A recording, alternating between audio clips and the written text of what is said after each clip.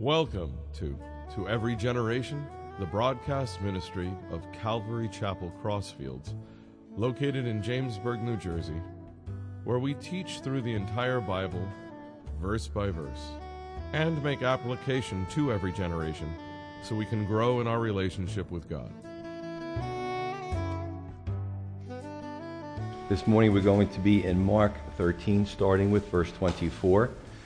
And we've covered two exhaustive sermons on the Olivet Discourse. And it's a portion of Scripture where Jesus gets his disciples together and he tells them about end times. Eschatology, it's a big word. It just means what's going to happen in the future. And there's a reason for that. We're going to talk about that. Today we're going to really go into the third out of four sermons with the second coming. All right, the second coming of Jesus Christ. Now, we have kind of turned the church over the last two, this will be the third Sunday, into a Bible college class, because this is stuff that people learn in theology class. So if you're new to the church, you might find it fascinating, but we are going to go back to, after today, we're going to go back to the rest of the gospel and go back to sermon mode, make more applications. But this is really some things that we really should know, we need to know, that Jesus taught for a reason. He taught it to his disciples, and by extension, he taught it to us. Okay, but why do we need to know it? Well, because when we look at this and we see the implications of this, it really kind of tells us how we need to live knowing this. You know, he could have just had this private conversation and said, just keep it to yourselves, but it was written down in the Gospels for a reason. So this is what we're looking at. For those of you that really know the Scripture and mature in your faith, this is red meat for you to chew on.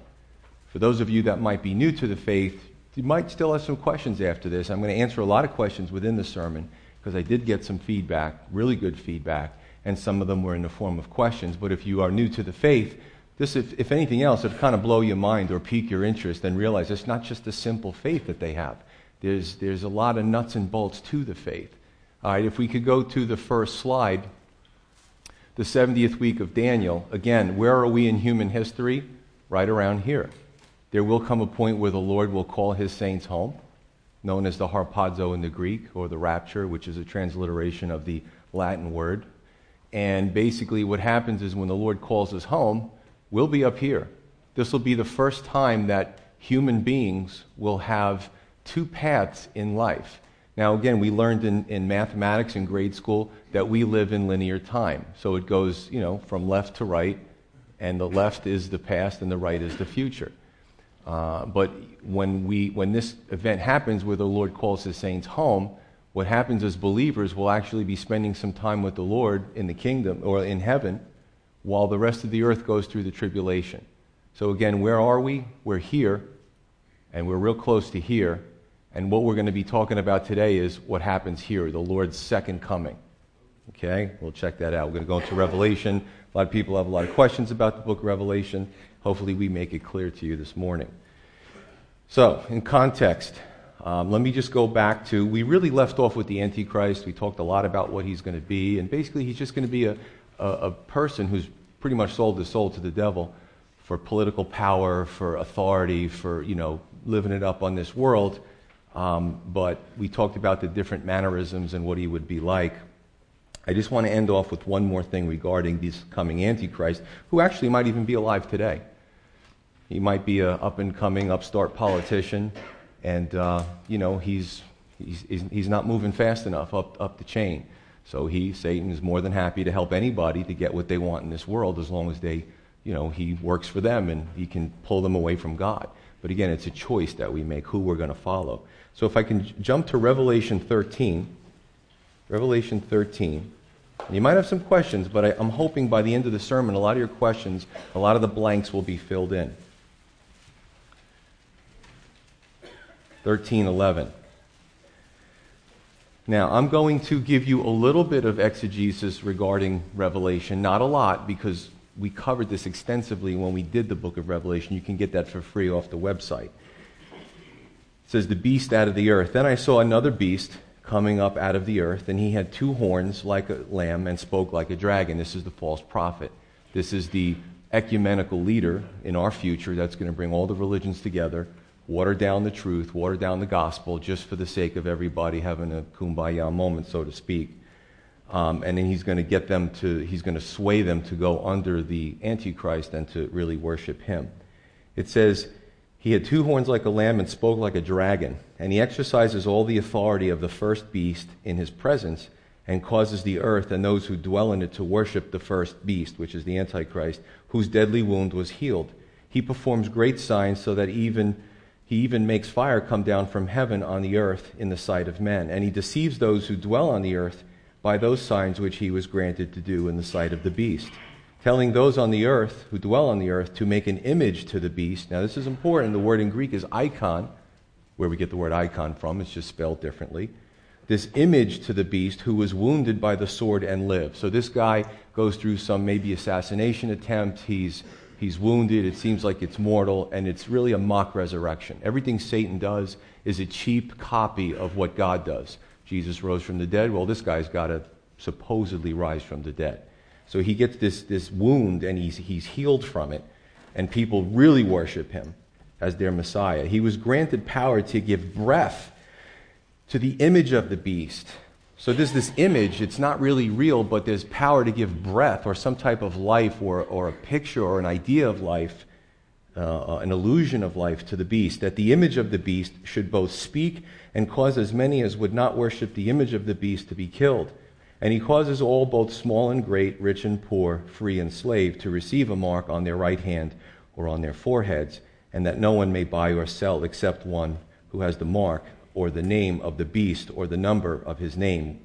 I showed you the article of Motorola's pretty much tattoo skin that has transceivers in it that you could use your cell phone, and your body picks up the cell phone as a Bluetooth. You can actually speak.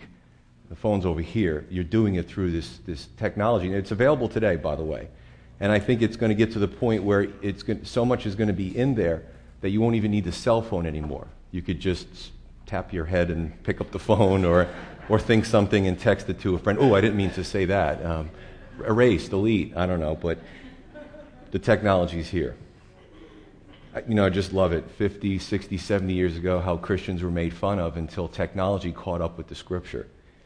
Here is wisdom. Let him who has understanding calculate the number of the beast, for it is the number of a man, for his number is 666. So there's this image, this fake icon that it seems to be alive. And what I want to do is I'm going to roll a clip for you. This is the 2014 Billboard's Music Awards.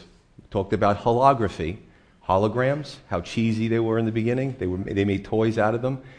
Holography has been so developed that somebody who's not alive anymore can be brought to life with this image. Now, I want you to watch, as we watch this clip, watch the crowd, watch the tears, watch the cell phones, watch the screams, the cheers. They're cheering for a hologram that doesn't exist, but it's the image of Michael Jackson. Now check it out. What's really amazing is watch when he's not real, obviously, he's passed away. There's 16 live dancers, and you see him pass in front of the dancers where his body blocks them. Really creepy. How he doesn't have a body. But this is the technology. So as we roll it, I might point to some things with I just love this green laser thingy here. Let's play about 40 seconds of it and check it out. All right?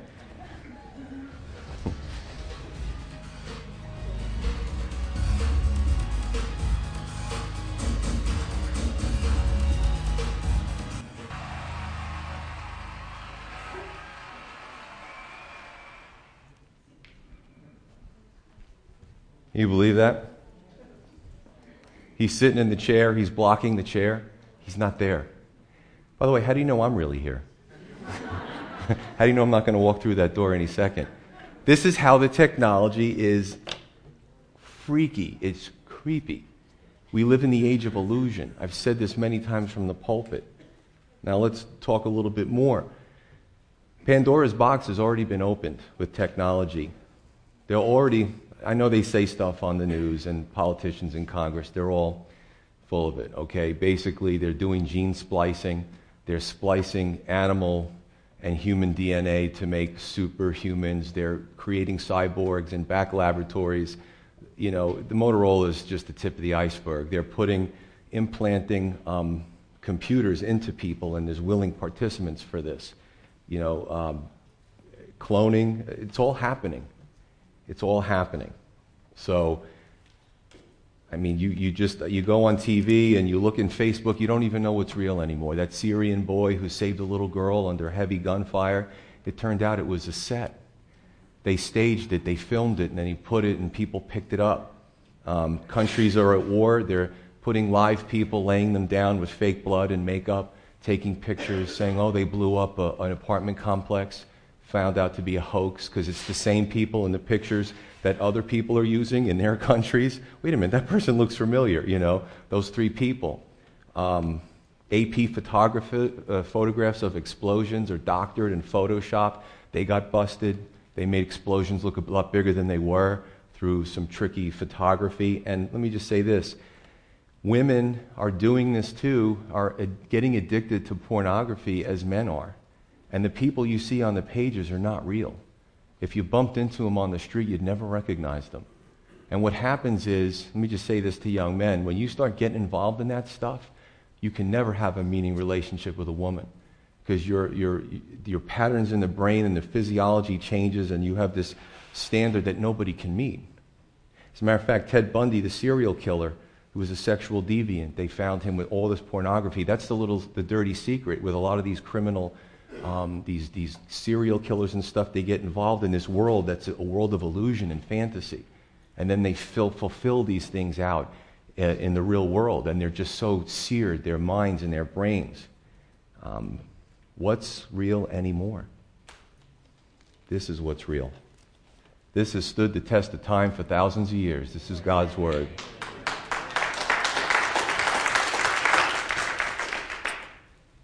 What are we chasing after in this world, brothers and sisters? What are we going after that's in the world? Okay? Solomon had more wealth, he had more land, he had more weapons of war. You could say George Soros, Donald Trump, they were a pittance. They had pennies compared to what King Solomon had. And at the end of his life, he said I just kept chasing after the wind. He had women, he had wine, he had gold. And at the end of his life, he just kept speaking about it as if he was chasing after the wind. It was a depressing book, Ecclesiastes, because without God, it all means nothing. This world is an illusion. So that's where I want to start us off before we jump into this. I really get into it. Chapter 13, verse 24. So this is the end of the tribulation, this horrible, horrific 7-year period, and how the Lord returns at the end of that period. It says, but in those days after the tribulation, the sun will be darkened and the moon will not give its light. The stars of heaven will fall and the powers in heaven will be shaken. For they will see the Son of Man coming in the clouds with great power and glory. And then he will send his angels and gather together his elect from the four winds, from the farthest part of the earth to the farthest part of heaven. And Jesus said this to the religious leaders when they arrested him, and he said he was the Messiah, and then they said, crucify him, what more do we need? He said, from here on in you will see the Son of Man coming with great power and glory. Now, it's funny because the resurrection happened before that, but he didn't reveal himself to them. Their hearts were too hard. He's speaking about them, and by extension, the religious leaders down the ages that were keeping the Jewish people in the dark by not teaching them about who the true Messiah was. And there will be a future group that do see, in Israel they will see this. The Bible says in Zechariah, it's impressive. Zechariah 12, 9 through 14, Old Testament prophet, that Israel will have a national repentance and acceptance. They will see the one that they've pierced and they will mourn. But it'll be a good thing because they'll turn to him, right? Zechariah 14 speaks about the second coming. He lands on the Mount of Olives and he splits it. It's the Battle of Armageddon. All these things start to happen. But it's very clear because a lot of false messiahs have come. Some people have sent me videos. Some guy in Central America, he's like, I'm the Messiah. Everybody, all these guys are like, really? Where's the cataclysm? Where's the sky? Where's the opening of the heaven like a scroll? It's not there. Jesus was very specific that cataclysmic events would precede the Lord's parousia, or his arriving, his coming. Verse 24, it says, the sun shall be darkened, The moon won't give its light. And verse 25, the stars of heaven will fall, and the powers of heaven will be shaken. And the Son of Man will come or appear in great power and glory. What can we take from this? Number one, there will be no competition with Christ. No competition. Right? There's no competition with the light of Christ. So everything is going to kind of be dimmed when he takes center stage. The world will be awed by his appearing. Verse 21, or Revelation 21:23, you don't have to turn to that, but it's one verse, and it says this: in this new kingdom, in this new dispensation that we're going to be in after this, the Lord rules and all these dictators and stuff will be put down and be no more poverty, none of that stuff anymore. In the Lord's kingdom, it says this, that the city, in verse 23 in Revelation chapter 21, the city had no need of the sun or the moon to shine in it, for the glory of God illuminated it, and the Lamb its light. So God, Christ himself, will be the illumination. We won't need CFLs, we won't need LEDs. They have all these new fancy lights. The light of God will illuminate, the whole city, which is really impressive. As a matter of fact, when we covered the Transfiguration, the disciples got a little taste of the light of God, or the light of Christ, when he went up to the mountain with them and his deity shone through his skin. And it was so bright that it actually woke them up. You ever sleeping and I don't know, you work shift work and somebody opens up the blinds? You don't even have to make any noise, but the light pierces through your eyelids. It's just a thin layer of skin. The disciples were woken up by the glory of Jesus Christ. That was a message I really enjoyed teaching. And the Bible is amazing because it agrees with itself in even the most obscure passages in a verse here or there. It's just an agreement. In addition, remember, for those of you who are new, because we always have new people, you turn the pages of the Bible, book to book, you go 100 years back, 1,000 years forward, different languages, different cultures, different people didn't even know each other, different geographies.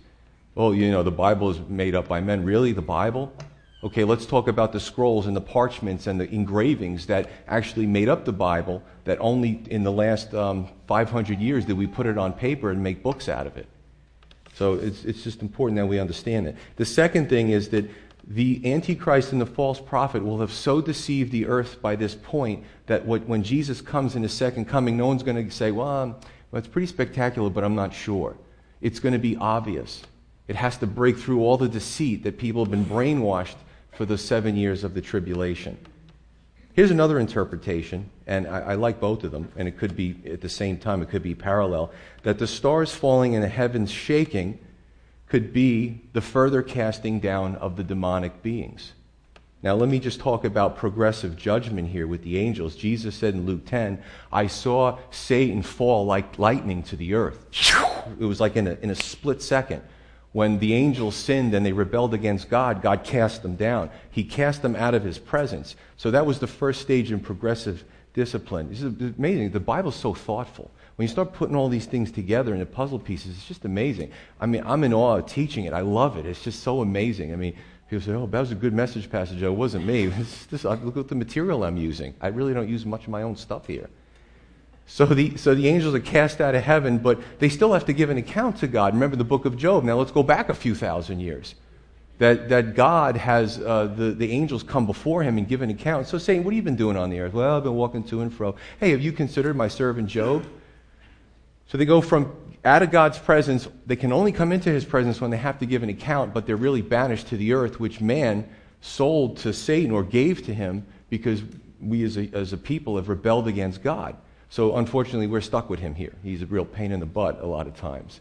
The third step in progressive discipline is that eventually the angels, the rebellious angels, the demons, will be judged in the lake of fire, which burns forever and ever. Jesus spoke about that, right? He said, that those that rebelled against God would be cast into the lake of fire, which was prepared for the devil and his angels. Hell was never prepared for people. It was prepared for the demons who rebelled against God. Right? So you see this progressive discipline here. Verse 27. There's going to be, again, this regathering of Israel to witness her Messiah. Again, it's so funny because not a Christian contrivance. This is back in the Old Testament. It's as Old Testament as it comes, right? Zechariah 12, which I covered, and coming down to touch down on the Mount of Olives, Zechariah 14. Now, to my knowledge, in the last 2,000, 3,000 years, that's never happened. And then the mountain is going to split and make a valley. Remember, Old Testament book, not Christian stuff. But you put it all together and it makes sense. I've been asked a question as part of this whole teaching is, does anybody get saved during the tribulation? Unfortunately, you talk to a lot of different people, they just kind of throw out flippant answers that aren't thought through. In Revelation 6, the fifth seal is open, and John, the disciple, sees the souls under the altar, and they're crying. Now, this is in heaven. They're crying out to God, "How long, Lord? How long will our blood be avenged by those on the earth?" So guess what? They are saved through the tribulation. However, check this out. Well, how do you know that's the tribulation? Because what do they say? Avenge us. Now, they're in heaven. What do Christians say now? Forgive them. They're saying, avenge us, avenge our blood on them. Now, this is where we cross dispensations. This is Bible college kind of speak here. Dispensations. God deals with the nation of Israel, his covenant with his people. That's a dispensation. When the church age happened, it's the age of grace. Quite frankly, when people wrong us, especially unbelievers, we're supposed to really find it at some point in our heart to forgive them. And hopefully they get saved. However, these guys in heaven are saying, avenge us, our blood, on those that are still on the earth. And he says, just a little while longer, because the second coming has to happen. So the answer, short answer, after all that, is that yes, people do get saved during the tribulation. Now, if you're thinking, well, even if I don't come to Christ now, there's still hope for me later on, even in the tribulation when it's really made clear to me. Trust me, you want to take the first bus. Nobody. I don't want to go through that. I want to be on the first bus. I trust Jesus as my Lord and Savior. I'm going. First elevator up, I'm there. Let's just take all Gospels into account too, and I do this to get a mental mindset here. Matthew 24:30 adds, okay, it's subtle, that all the tribes of the earth will mourn upon his arrival. Again, that's this national repentance from really Israel. Luke 21:26 adds, quote, men's hearts will fail them from fear and the expectation of the things coming on the earth. If Jesus Christ came back today, people would react differently. There are some that don't want to be under his thumb. In Luke 19, the parable of the minas, right, the subject said this was about the Lord, we will not have this king rule over us. Guess what? He's your king. He will rule over you. He made us. He made the world. He made the heavens and the earth. He made everything. He does have some rights to us and to this earth. And I got no problem with that. And he's still merciful enough to allow us to reject him for a time. People go their own way. A lot of people don't want God today. But that's going to change. The age of grace is going to run out. Let me read to you Philippians 2, 8 through 11. Just to get an understanding of where we will all be. Every person on the earth who's been passed away, who will live further after this. Philippians 2, 8 through 11 says, and being found in appearance as a man, of course Jesus took the form of a man, he humbled himself and became obedient to the point of death, even the death of the cross, so that we could have life, by the way. He didn't die for no reason. They didn't overpower him. He could have taken them. He did a lot of miracles. But he knew he had to go to the cross so that we could have life, that our sins would be forgiven. Verse 9, therefore God has also highly exalted him and given him the name which is above every name, so that the name of Jesus, or Yeshua, every knee should bow, of those in heaven and of those on the earth and those under the earth. Fascinating. I did teach this, but I'm not going to go deep into that. And that every tongue should confess that Jesus Christ is Lord, to the glory of God the Father. This is where it comes down to. When it comes to us and Jesus, every single person will come to front and center with the cross. And we will either worship him out of adoration. If you're a believer now, you worship him because you love him. If Jesus appeared right now, I'd go down to my knee. Not a problem. I owe everything that I have and everything that I am to him. I understand that. Or we can take the knee out of obligation. Well, I'll never bend my knee. Oh, trust me, you will. You will. But it's better to do it this way first. Adoration, because later it's going to be done out of obligation. Right? Again, take the first bus. For those of you that, and let me just throw this in here as a parenthetical note, In Ezekiel 38 and 39, there's this magnificent battle that includes pretty much almost every, you thought World War I and II, they took sides and everybody jumped in, even these obscure countries. This battle that's spoken of has not happened yet because the nations haven't lined up in a certain fashion. So Ezekiel 38, 39 was written roughly 3,000 years ago. So it's yet to happen. Now, for those of you who are Bible students, I'm not getting dogmatic of where the battle is. Revelation speaks of a few different battles. I have my idea. I really don't want to inject that into this now. I don't think it's that important that I say what I'm pretty sure that I think it is. But I will tell you this, that every country mentioned in Ezekiel 38 and 39 has not happened in 3,000 years. Today, as we speak, and especially since the last few years in North Africa, is either embroiled in a civil war, has had a coup, a bloody coup, they're fighting a war with their neighbors, or if they've had a radical turnover in leadership, or they're amassing allies and are saying verbally that they're gearing up for the big one. My paraphrase. These are the nations. Israel's one. Russia, she's another one. Let me tell you something. Vladimir Putin's approval rating is up in the 80s. They love him. He's very Russian nationalistic. Whatever he does, they're going to be fine with. So Russia is itching to expand herself. She said it.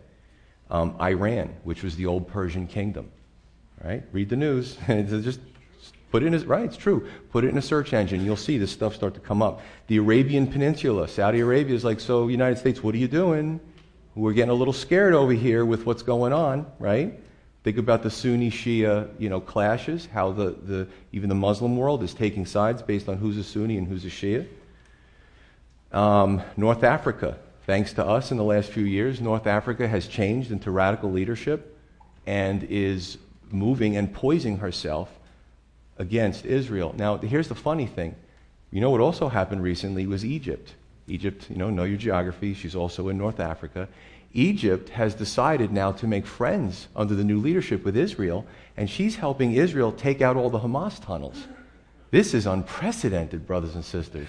Egypt tolerated Israel for a long time. Now, Egypt, there's a lot of secret stuff going on too. I talked to my friends who were over there, and they kind of in the know and stuff. There's some interesting things going on in this world. So if I had a map of the Middle East or of the world, I would show you all the lighting up of all the countries that Ezekiel 38 and 39 speaks about. United States, where are we? We're nowhere. We're either completely weakened, or the rapture has come and so many Christians are pulled out in key positions that we're just become isolationists. The Western world is impotent. It's not involved in this. It's so funny. Even Christians have this Americentric view. Oh, United States. Let me tell you something. When it comes to end-time prophecy, we're nothing when it comes to that. Just saying. Now, I want to give you a frame of reference so that when I put all this together, you know where I'm coming from. If you would, turn with me to Revelation 19, starting with verse 1.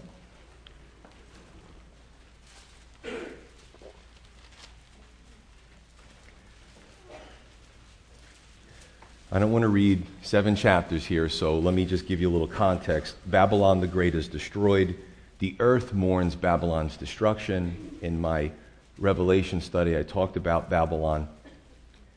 Heaven rejoices over Babylon's destruction, although the world is mourning it, because everybody was making money and having a good time. But it was demonic, it was evil. God finally says, that's it. God is very gracious, but you know what? His justice has to come out at some point. He gives us so much time. He's so merciful. Eventually, he has to mete out justice. But he does give a very long rope, if you will, to before it gets to that point. Revelation 19:1. Isn't this stuff interesting? I just love this stuff. It's just amazing. After these things I heard. Now, this is the disciple John. The angel's kind of giving him a tour of future events. I heard a loud voice of a great multitude in heaven saying, Hallelujah, salvation and glory and honor and power to the Lord our God. For true and righteous are his judgments, because he has judged the great harlot who corrupted the earth with her fornication. This is spiritual. And he has avenged on her the blood of his servants shed by her. And they said, Alleluia. And her smoke rises up forever and ever, meaning Babylon. And the 24 elders and the 4 living creatures fell down and worshipped God who sat on the throne saying, Amen, Alleluia. Then a voice came from the throne saying, Praise our God, all you his servants and those who fear him, both small and great. And I heard, as it were, the voice of a great multitude, as the sound of many waters, and as the sound of mighty thundering, saying, Alleluia, for the Lord God omnipotent reigns. Let us be glad and rejoice and give him glory, for the marriage of the Lamb has come, and his wife has made herself ready. Now this imagery started in the Old Testament as God, the Father, and his covenant with Israel, his wife, so to speak, in a spiritual sense. When Christ came and he redeemed the church, it's the same type of relationship. So when you hear about the bride of Christ, it's really the Christians collectively, because he, in a romantic, spiritual way, he died so that the wife could be redeemed. He died for my sins and yours. Right? So the marriage of the Lamb, so there's this great feast that happens in heaven while the tribulation's going on. Because in Revelation 4, John, and he opens the door, and you see these things happening. The church has been raptured. Where was I? Okay, let us be glad and give him glory, for the marriage of the Lamb has come, and his wife has made herself ready. And to her it was granted to be arrayed in fine linen, clean and bright, for the fine linen is the righteous acts of the saints. Then he said to me, Write, blessed are those who are called to the marriage supper of the Lamb. And he said to me, These are the true sayings of God. Now this is a parenthetical statement, a side note, and this is John speaking. I fell at his feet, the angel, to worship him. He gets so... Could you imagine seeing all this stuff? You're taken to a tour to heaven, and you see all these things. John is just, we're human beings. He's got sensory overload. He just falls down at the ground and he goes to worship the angel. He's not thinking. And this is what the angel says. Can angels receive worship? No. Was Jesus an angel? No. Just there's some cults out there that teach that. I fell at his feet to worship him, but he, the angel, said to me, See that you do not do that. I am your fellow servant and your brethren. Like, get up before God sees this. This is not good. I didn't tell him to do that. Shut up, John. So, I am your fellow servant and of your brethren who have the testimony of Jesus. Worship God, for the testimony of Jesus is the spirit of prophecy. Okay, here's the second coming of Christ. Then I saw heaven opened. This is the second time the disciple John sees heaven opened. I saw heaven open, and behold, a white horse. And he who sat on him was called Faithful and True, and in righteousness he judges and makes war. His eyes were like a flame of fire, and on his head were many crowns, and he had a name written that no one knew except himself. He was clothed with a robe dipped in blood, and his name is called the Word of God. And the armies in heaven, clothed in fine linen, white and clean, followed him on white horses. Now out of his mouth goes a sharp sword, that with it he should strike the nations, for he himself will rule them with a rod of iron. So the Lord has to come back to the earth after the 7-year tribulation period. He's got to deal with all the evil, all the dictators, all the people that are always making war. He's got to deal with it. You know what I love about this is God spoke creation, right, into existence through his words. Jesus has a sword that goes out of his mouth, and he smites the nations. He doesn't even have to lift his hand or draw something. It's, you see this, the Old Testament, New Testament, how they're totally in parallel with each other. They're totally in sync. So he himself will rule them with a rod of iron. He himself treads the winepress of the fierceness and wrath of Almighty God. And he has on his robe and on his thigh a name written, King of Kings and Lord of Lords. I'm just going to go through a little bit of this. Then I saw an angel standing in the sun, and he cried with a loud voice, saying to all the birds that fly in the midst of heaven, Come and gather together for the supper of the great God, that you may eat the flesh of kings, the flesh of captains, the flesh of mighty men, the flesh of horses and those who sit on them, and the flesh of all people, free and slave, both small and great. And I saw the beast, the kings of the earth and their armies, the Antichrist and his armies, right? He's the big warmonger, gathered together to make war against him, believe it or not, against Jesus, who sat on the horse, and against his army. And then the beast was captured, and with the false prophet who worked signs in his presence, by which he deceived those who received the mark of the beast and those who worshipped his image. These two were cast alive into the lake of fire burning with brimstone.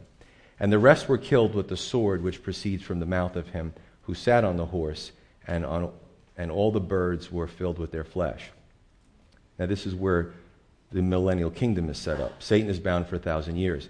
Then I saw an angel coming down from heaven, having the key to the bottomless pit and a great chain in his hand. He laid hold of the dragon, that serpent of old, who was the devil and Satan, and bound him for 1,000 years. And he cast him into the bottomless pit and shut him up and set a seal on him, so that he should deceive the nations no more, till the 1,000 years were fulfilled, finished. But after these things he must be released for a little while. Now, if you understand the scripture, he kept saying, then I saw, then I saw.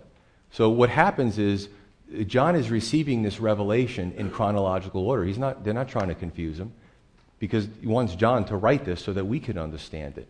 So these things are happening in order. Boom, boom, boom. Now let me go to, let's just go to the, I always lose that laser pointer. Let's go to the timeline again. Some of you, your eyes are rolling back into your head. So what happens is, again, we go up, right, the marriage supper of the Lamb. Revelation 19, the door of heaven opens. The Lord comes with the armies of heaven, goes back to the earth. And that's happening at the same time that this 7-year period is going on. So here's the earth going through all this stuff willingly, you know. They liked what the Antichrist had to say. They liked to throw off the restraints of your religion and your spirituality. So this is what's going on down here. All this tribulation. Christians get raptured, then come back down, and then the Lord, what he does is he establishes this 1,000-year period, also known as the millennium. Please bear with me for a few moments if this stuff is heady. Millennialism. I'm going to go through a few of these, and then I'm going to close it up. Millennialism is the understanding of the book of Revelation and the scripture of what happens in this 1,000-year period. I know a few theology students in here who are going to enjoy this next 5 minutes. Millennialism. Premillennial dispensationalists, which I think make the most sense, means that Christ returns to earth at his second coming, which I just read, then establishes his millennial kingdom that he rules. There are other ideas out there that you might run into. One is postmillennialism. This means that Christ returns after the 1,000-year period, the millennium. And we don't know we're in the millennium unless one day we see kind of Jesus say, hey guys, we're in the millennium, and we look back and go, wow, that was an interesting 1,000 years. We don't know. So post-millennium is odd, because if Satan is bound and can't deceive the nations and we're in the millennium, then God's weak. Satan's not deceiving anybody today? Go home and pick up the paper or go on one of your internet news sources and see what's going on in the world, or your own state. You don't have to go far to find evil in this world. So if this is the millennial kingdom, this is pretty bad. Christ is ruling. Don't look good from here, I got to tell you that. I don't think post-millennialism fits. Amillennialists, now there's different strains of amillennialism, which some of them, they don't believe in the millennium at all. Some think it's symbolic. Some think it's a nice allegory. Preterism means that when you read Revelation and prophecy, Daniel, Revelation, that these things were fulfilled in the time that the writer wrote it in. There's some outlandish, fantastic, cataclysmic things that are written that could not have been fulfilled in the first century. But a preterist, they kind of kill prophecy. They don't want to open their mind to what God is showing them in future events. So that's preterism. And I got to tell you, you can't make these prophecies in these prophetic books fit in the first century. They just don't. They can't. Other doctrines tied to millennialism is, number one, Reconstruction and Dominionism, which means that, and they believe this, that Christians will transform the earth, and this is big in the political realm, that largely Christians will take political office, change the laws, transform the earth, and it's going to be palatable so the Lord can come in and actually reign for 1,000 years. That makes the Lord dependent on us. Again, it makes God a weak God. And I got to tell you, it's not looking good from here. I don't know about you, but it doesn't look good. Social gospel fits in well here. The church becomes the hero, dominates the world. Not what we read in Thessalonians about the great apostasy. Not what we read about the trends in the last 20 and 30 years about the watering down of Christianity. So I don't know how Christianity is going to take over the world. Replacement theology, again, I've gone through this many a times, fits with preterism. Israel had her day. God's done with her. All those prophecies about Israel in our future, we become the new Israel as the church. We just kind of push her aside and put her in a closet somewhere, and we as the church become the new Israel. We fulfill those prophecies. Now, when you talk about Israel and you talk about Jacob, now we're going to start changing our names. I don't believe that either. Everybody good? Okay. The last part, and then we're going to wrap it up. The rapture, or the harpazo. That's that part where I showed you where the Lord calls his saints home. Let me tell you where that comes from. If you would turn with me to 1 Thessalonians 4:13, we'll put it up in case you're not sure where it is. Now, this could be at any time in our future.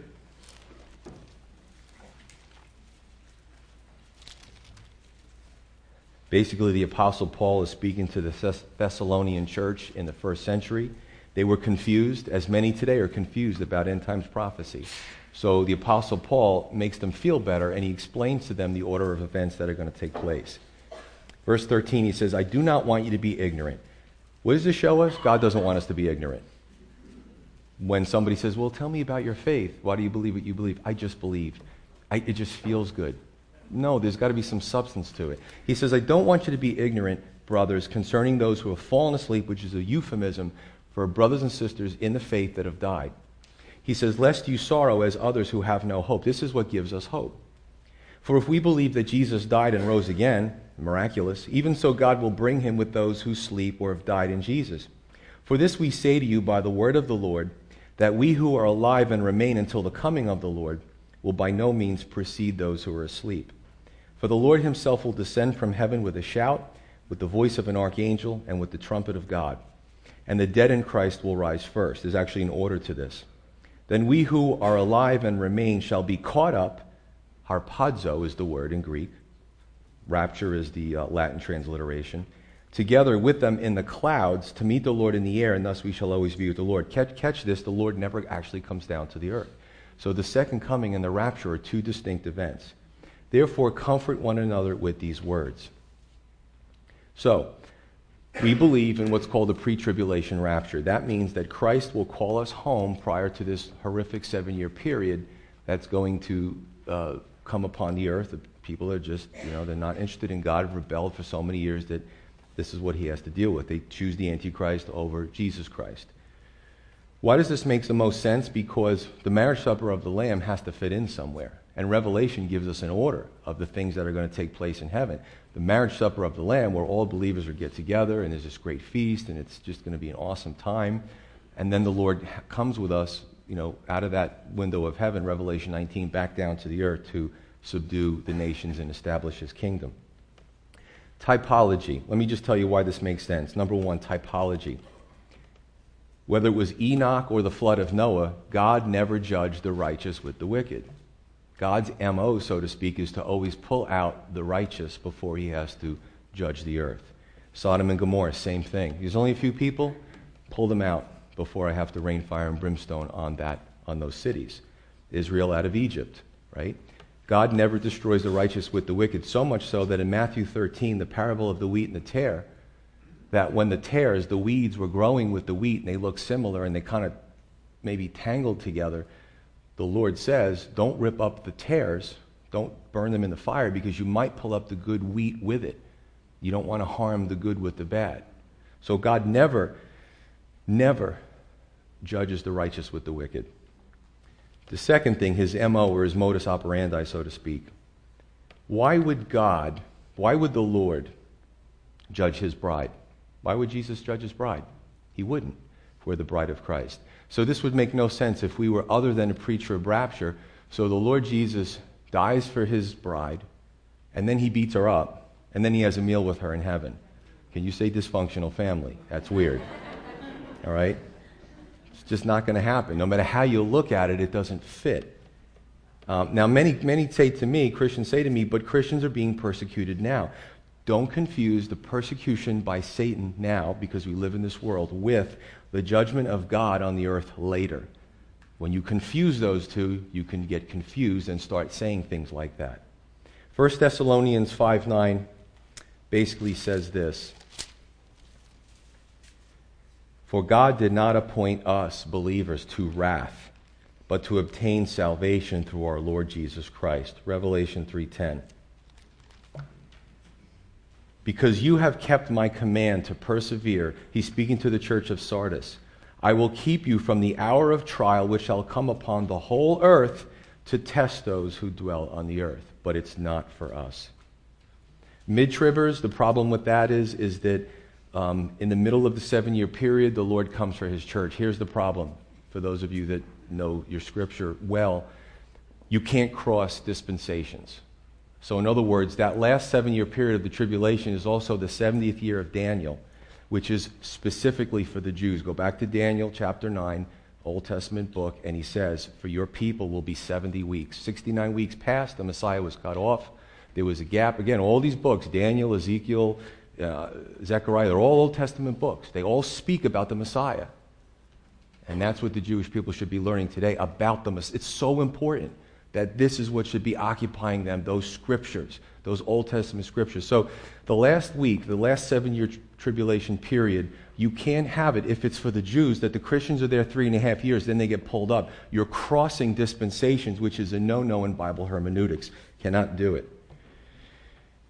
And the last one, post-trib, which basically says that the Lord judges the earth with the Christians in it for 7 years, comes back, the second coming, then comes back. He comes back to rapture them, goes back up to heaven, eats a quick meal, and then goes back down for the second coming. Can you say indigestion?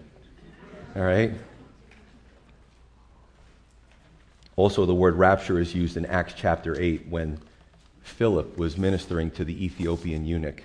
And the Lord says, okay, I got other work for you to do in Azotus. He snatches him up, raptures him, and brings him to Azotus. So that word is used a few times.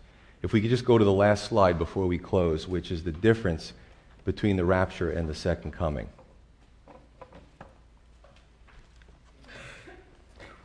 And then we'll close. Basically, with the rapture, we don't know when it could happen. Remember all those guys predicting the end of the world? Harold Camping, it was just a few years ago. It didn't happen because Jesus said, you're not going to know. So all these guys, the Jehovah's Witnesses, the Mormons, the Harold Campingites, you can't do it. All right? And it makes Christians look like a bunch of weirdos. We're not supposed to do it. All right? That's not what this is for. So the Lord could return at any moment, the rapture, and the second coming, it's following timed events 3.5 years after the abomination of desolation. The earth is not judged in the rapture, really no mention of the earth, but in the second coming, the earth is judged. The saints are called up to Christ in the rapture, 1 Thessalonians 4. The saints come down following Christ, Revelation 19. The rapture is a mystery. The second coming is predicted and explained extensively in the Old Testament, in Joel, in Isaiah, in all these Old Testament books. The rapture is before the day of wrath. The second coming concludes the day of wrath. The rapture is no reference to Satan. Second coming, Satan is bound. And that's in Revelation 20 that I read. In the rapture, the Lord comes for his bride. In the second coming, he comes with his bride. Rapture, the Lord comes in the air and remains in the air, 1 Thessalonians 4. Second coming, the Lord touches down to earth, Mount of Olives, Zechariah 14. Rapture, Lord comes for believers only. Second coming, he comes to impact all people, especially the Jews. National mourning, repentance, and regathering into the fold. Rapture, only the Lord will see him, and the second coming, every eye will see him. It'll be obvious. Rapture, tribulation begins. Second coming, the millennial kingdom begins. And there's some scripture that we can put up too. I'll take a moment if you want to write some of it down, or we could actually do a handout for you. One last thing before we close is that there's those timelines that I keep referring to. They're over here if you want to, on your way out. If you didn't get one, just pick it up and it'll make more sense. It's a linear timeline. Really helps us to understand what's going on. Let me leave you with this. The rapture is very important, but it's under attack. Let me start with the young adult movement that we've seen in the last 5 to 10 years, and then let me make concentric circles and include everybody in it. When a false doctrine is put out, there's a reason for it. I call it desire-based theology. You put out it, and America is good for it. You can turn on the TV and you got 10 different pastors, 50 different pastors saying 50 different things, and it's confusing. Think about the motive behind the false doctrine, desire-based theology. If I don't want persecution, I don't want sickness, I want to be wealthy, well, I'm going to gravitate towards the prosperity gospel because that's what I want, because I'm shallow and I don't want to change. So that's what I want. I don't want any problems. And it goes on and on and on. You know, if you want to be your own God and have your own planet, then you can get into Mormonism, because you can be your own God and have your own planet. When you die, you'll realize that that's not true. With these young adults movements recently, the rapture is under attack. There is actually a book called The Rapture Under Attack. Now, here's the understanding behind it. You're young, you're a professional, you're going to raise a family. Don't worry about this rapture stuff. It doesn't exist. Go live your life, tithe, serve the church. Young people are motivated. They got energy. And we totally knock out the rapture from their lifestyles so that they can do what this movement wants them to do, just amass and really just feed this machine. But this also affects us as well, because if we understand, we're not supposed to set dates, not given any years for the end of the world, but there has to be a change in behavior and lifestyle based on this, what we understand, that the Lord could come back any time. I left the last two parables for the next Sunday that we come together to understand how Jesus gives us a mindset and how we're supposed to respond to knowing these things. Because we can be very busy doing a lot of things, but we have to understand that at some point, even as believers, we're going to come face to face with the Lord. Are we ready? Are we making ourselves ready? There's an expression that says, when you see Christmas decorations, you know Thanksgiving is really close. Think about that. Very appropriate, a week before Thanksgiving. And you used to see some Christmas decorations, right? The rapture is Thanksgiving, but we don't know when it's going to be. The second coming is the Christmas decorations. We are supposed to see these things. We see that they increase in frequency and intensity. This is the third sermon where we've covered this. And what we see is that the signs are all there. So that means if the second coming is near, the rapture is even closer. Brothers and sisters, what are we doing to make ourselves ready? Jesus died for our sins. He loves us. He gave his life. He gave up the future of actually living an old age, even in the form of a man, to die on the cross so you and I could have life. I think sometimes in the church and in Western Christianity, we're so distracted, it's like pulling teeth to ask anybody to sacrifice a little bit of their time and their lives for the Lord Jesus. But the truth is, we collectively make up the bride. What do we look like? Do we have tattered clothing? Is our hair all messed up and chopped in different pieces? How do we look as the Lord's bride, as Western Christians? I just would encourage you to read the Word and pray, not because someone's telling you to, but because you want to. You want to get to know the one who saved you, that spiritually romantic thing that he did on the cross, so that we could have life, be redeemed, be in heaven forever, and also live a joyous and abundant life on the earth, regardless of all this stuff that's going on. Read the Word, pray, ask him, what is it? Because what we may have to do is change and reprioritize our lives to fit in the Lord into our lives so that we can make ourselves more ready. Let's pray.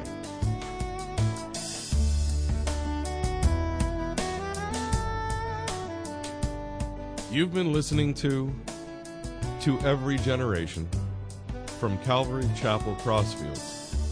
We're located at 15 Half Acre Road in Jamesburg, New Jersey. We meet for Bible study Wednesdays at 7:30 p.m. and Sunday service begins at 10:30 a.m.